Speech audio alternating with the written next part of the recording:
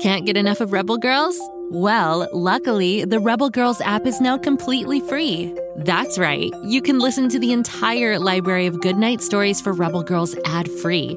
Plus, check out the app's cool features like activities, trivia, custom playlists, and more. All parent-trusted and kids-safe.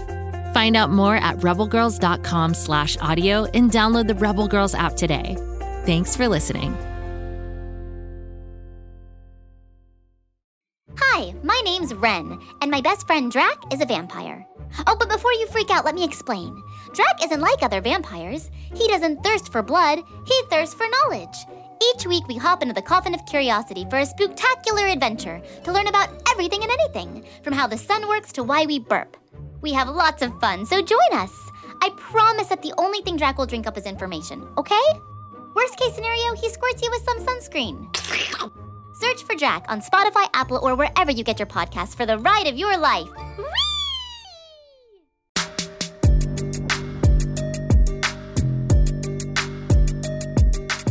Hello, R.L. Stine Story Club members. I'm Ivy, your ghostly host with the absolute most, and custodian of those strange and spooky tales from the hidden vault of R.L. Stine. Today is another chilling tale. This green and leafy tale, Story Club members, might make you a little cautious around our floral friends. It's one I call Don't Feed the Plants. A flash of light, but no sound. It was the middle of November, so it was not heat lightning. Besides, heat lightning in the middle of summer is usually white in the cloudy, warm breeze.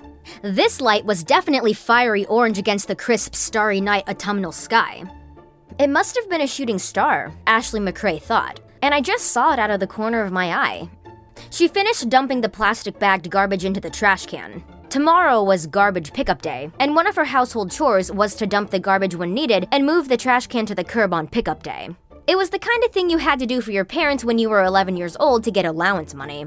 It came in handy when you wanted to go out to a movie with a friend. Ashley kept thinking about it. If it was a shooting star, it disappeared beyond the black blur of woods by my house.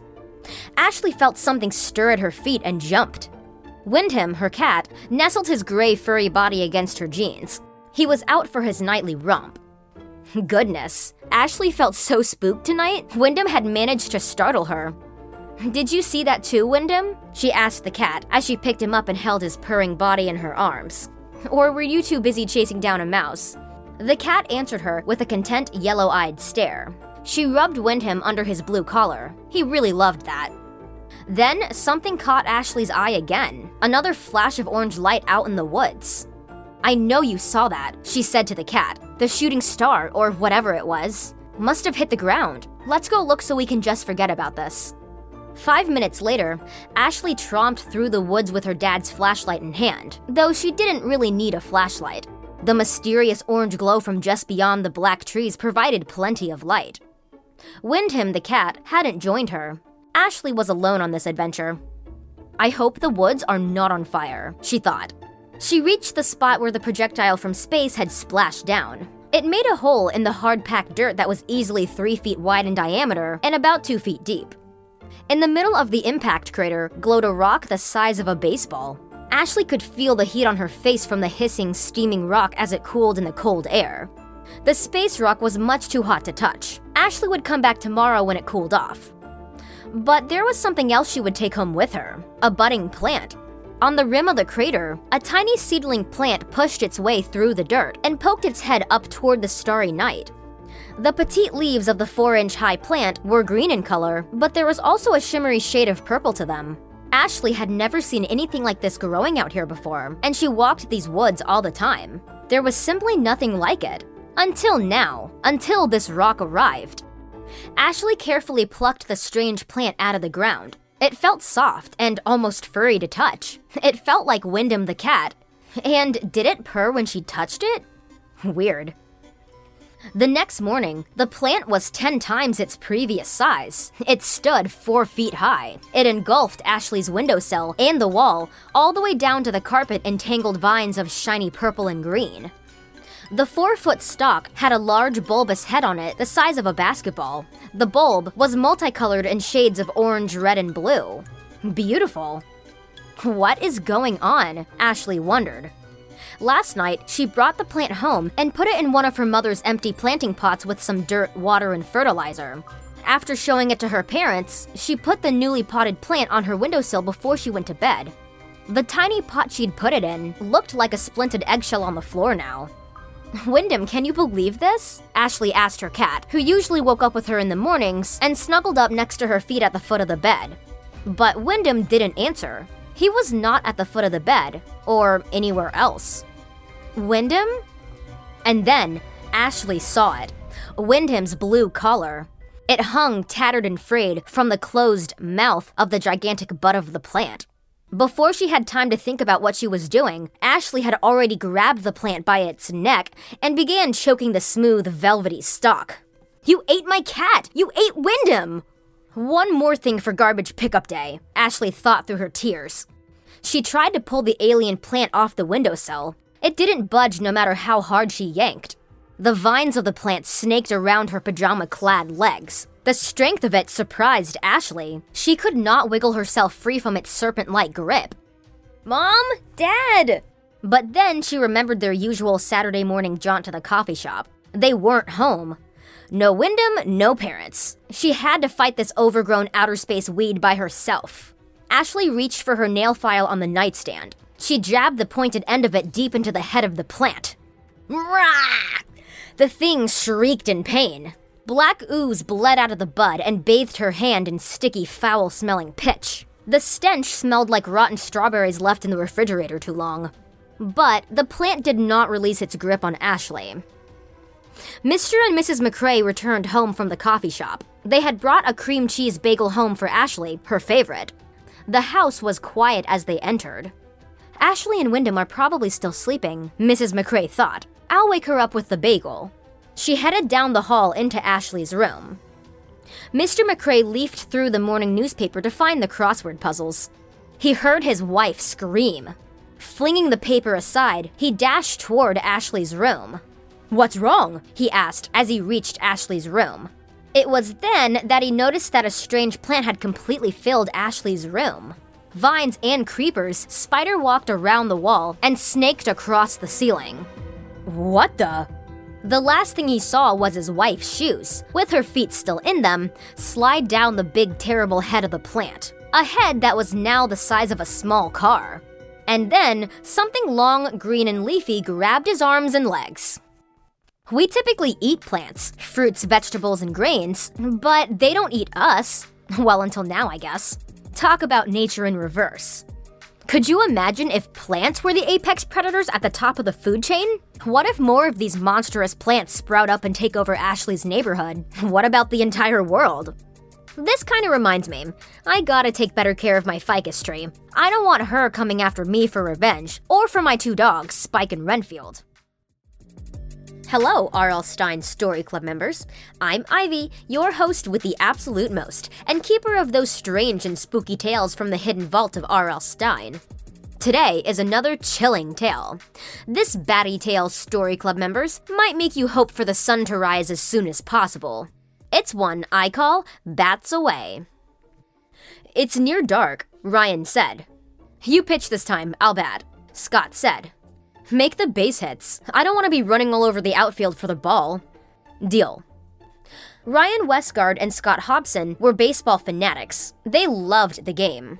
When they weren't batting the ball back and forth on a late autumn day, they were playing baseball with their little league team, watching baseball games on TV, and collecting baseball cards. They knew the names and the stats of all of the best major league players. They decided to play catch at the baseball diamond in Stoker Park. Near the outfield of the park stood an old Victorian house, which had been empty for a number of years. However, a new citizen in town, Mr. Vladimir Drake, had taken up residence there. But nobody knew or had seen much of him. He'd never shown his ashen face during the day.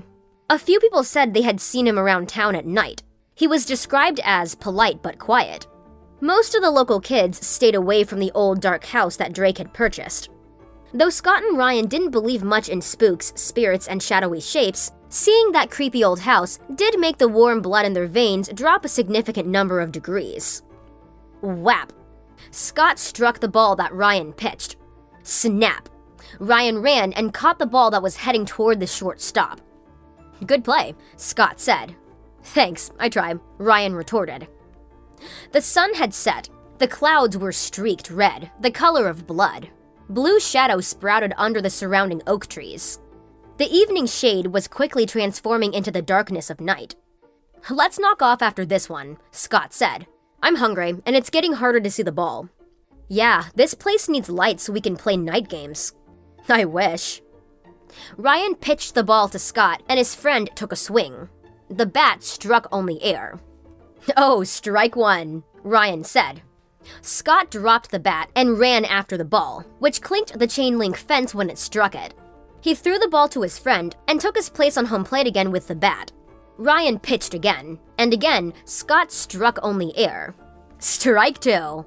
No way, that was ball one. Not a chance, Ryan said. That was inside and tight. Wrong. Tell you what, Ryan said. Let's make things interesting. We'll make it 2 strikes and 3 balls. The next pitch will decide it. What's the wager? If you strike out, then you have to buy me a 99-cent taco at Del Taco. And if I hit the ball, you owe me the same. It's a deal. Scott threw Ryan the ball. Now the tension was on. He had to strike out his friend. The only money he had to his name was $1. Ryan pitched the ball again. He executed the best pitch he had in his bag of tricks. The ball flew toward Scott. He knew it would fly past his friend. Free taco tonight. Whap. Scott struck the ball. Harder than he meant to, but let's face it, a 99-cent taco was on the line, not to mention serious bragging rights. The ball whooshed over Ryan's head. He jumped for it, but had no chance. The ball screamed across the field. It landed at the edge of the park, bounced, rose, rocketed over the chain link fence, and crash! Shattered the basement window of the creepy old Drake house. You owe me a taco, mister, Scott smiled. Yeah, but now we don't have a ball to play with anymore. Ryan was right. Over the course of the summer, they had a number of baseballs, but one by one, they'd gotten lost. And a new one would cost $5, which was $4 more than Ryan had. Welp, now that he had to buy a taco, he actually had no money. Go and get it, Scott said. You go and get it, you hit it there. But you pitched it to me. There was no point in arguing with Scott. He was bullheaded. Come with me then. Fine. So Scott and Ryan packed up their mitts and bat and trekked across the field. The Drake house looked shadowy in the dying light, which didn't help make it any less creepy. We don't need that ball, Ryan said. We'll just get another one. That's not the point. We broke the guy's window. If he sees and reports us to the cops for damaging his property and running away, we could be in serious trouble. Ryan nodded and climbed over the chain link fence. As he approached the house, he felt colder, as if the house made the area around it drop 15 degrees.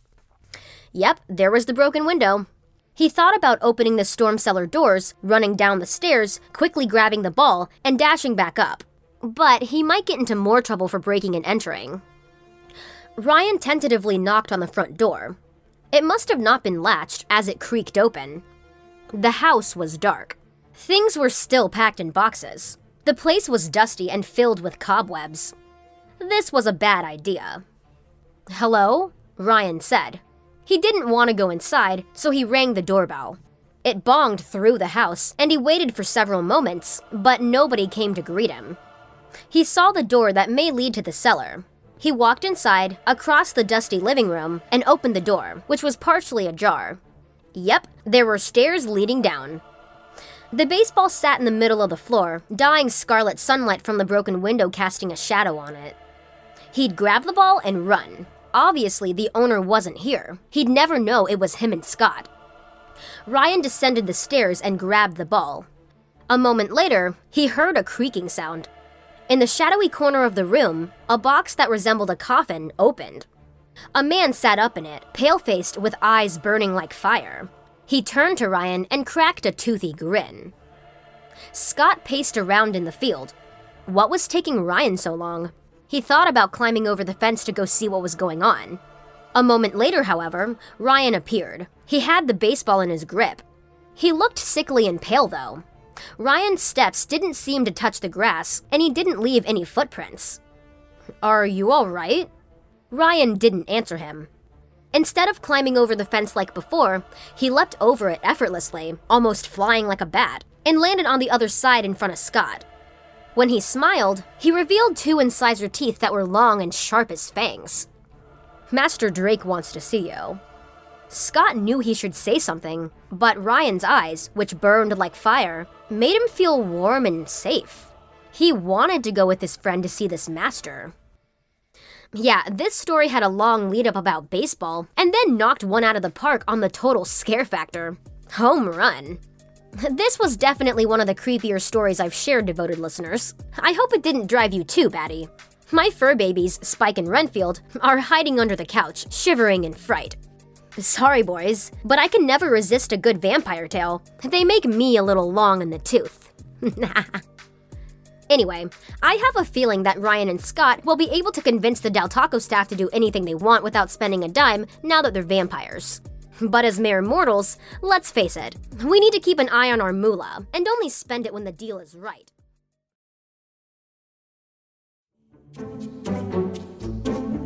Do you like to laugh? Who am I kidding? Who doesn't like to laugh? So okay, if you love to laugh, you'll love Don't Break the Rules. It's a hilarious comedy improv podcast where the voice actors make up their lines on the spot and try to be the only actor who doesn't break the rules. These talented actors are great at coming up with silly scenes and stories when they follow the rules for the episode. And it gets even sillier when they accidentally break the rules. The stories are guided by suggestions from kids like you, and the episodes feature laughs, burps, and the occasional unicorn. So if you'd like to giggle and play along, be sure to listen to Don't Break the Rules wherever you listen to podcasts.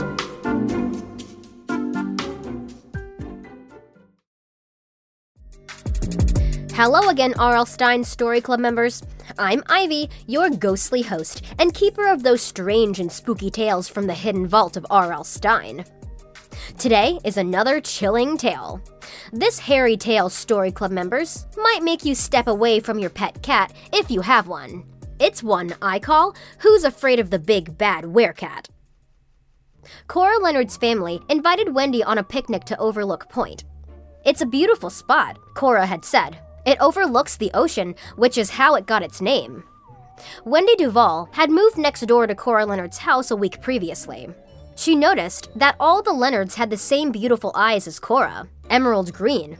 Cora's mom, Callie, had curly auburn hair. Her dad, Alex, was always smiling and seemed to be enjoying a private joke.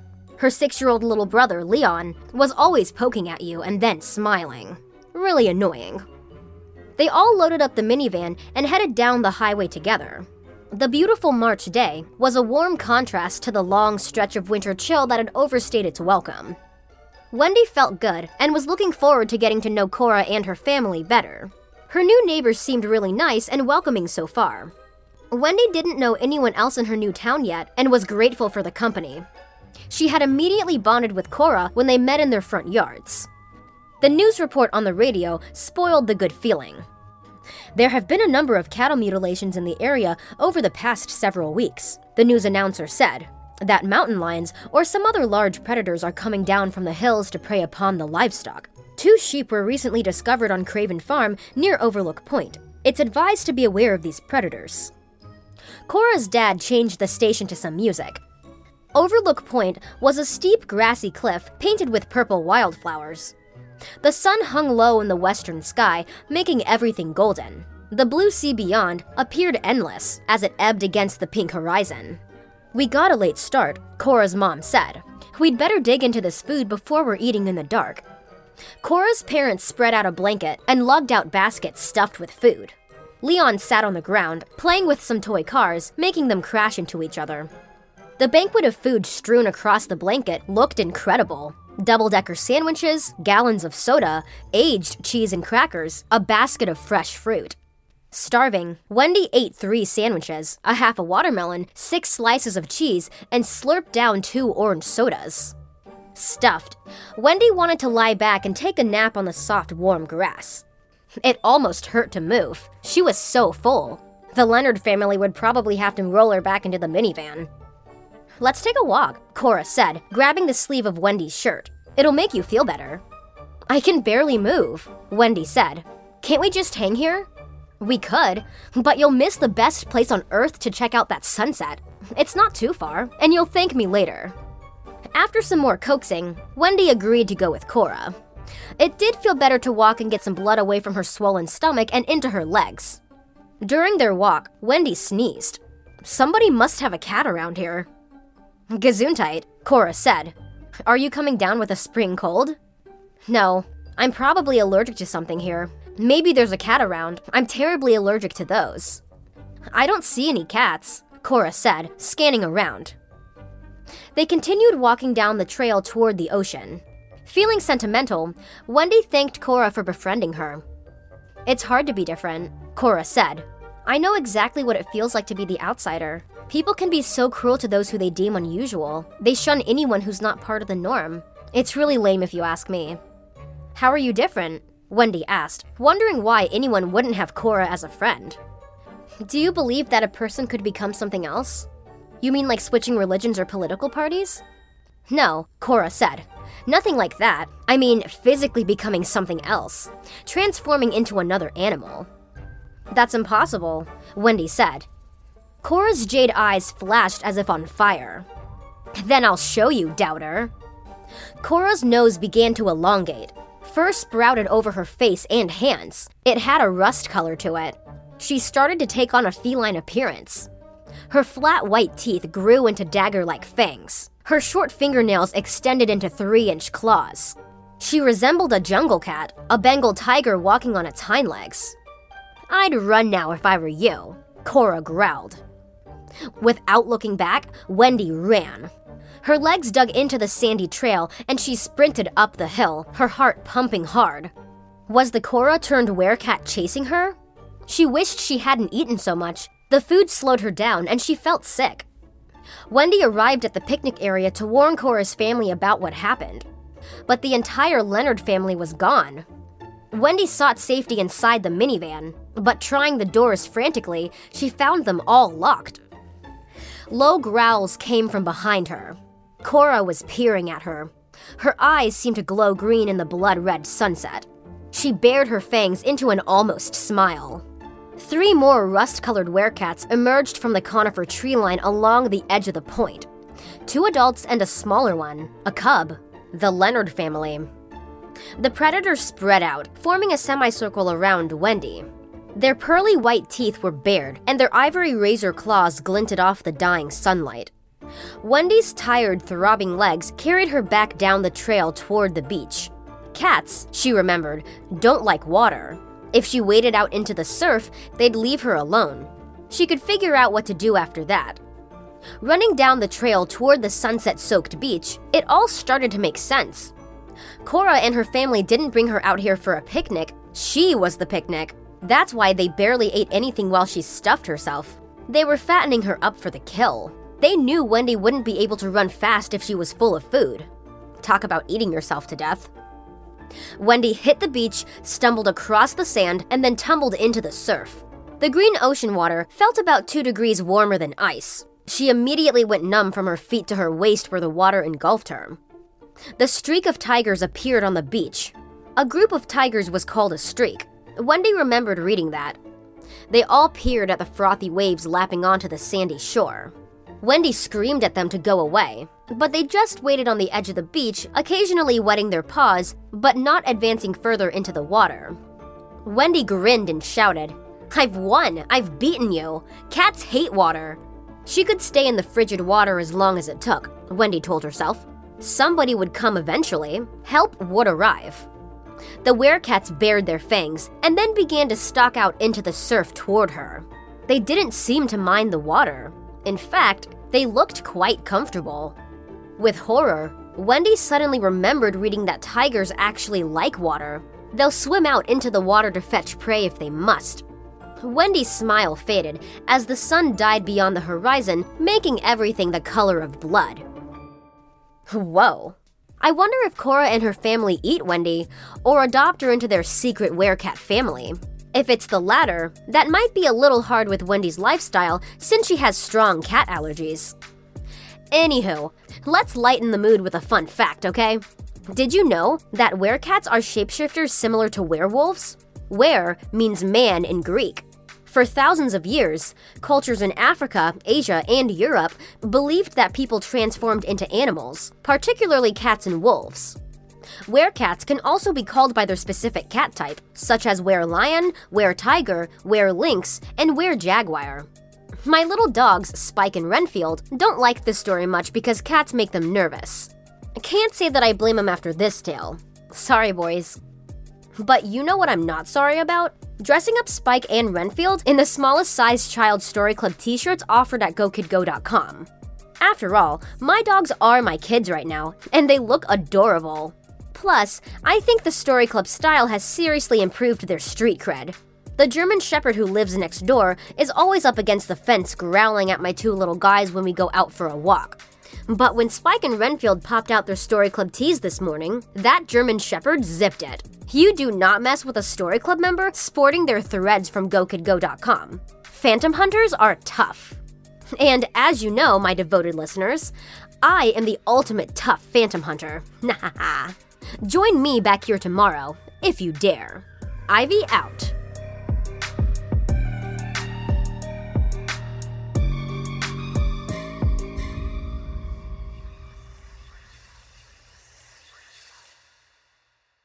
Go, kid, go.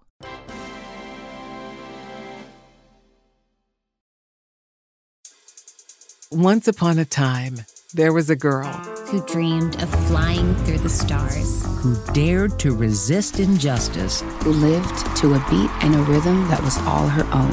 Her name was Chloe, Frida, Oprah, Celia Cruz, Josephine, Greta, Ruth, Elise. One day, she wondered, could today be the beginning of something new? This was her one opportunity to do something big. So, that's exactly what she did. Along the way, she discovered that she wasn't alone. Her body felt strong, her mind sharp. She was prepared to work as hard as it took. Her words were making a real change, and she felt powerful.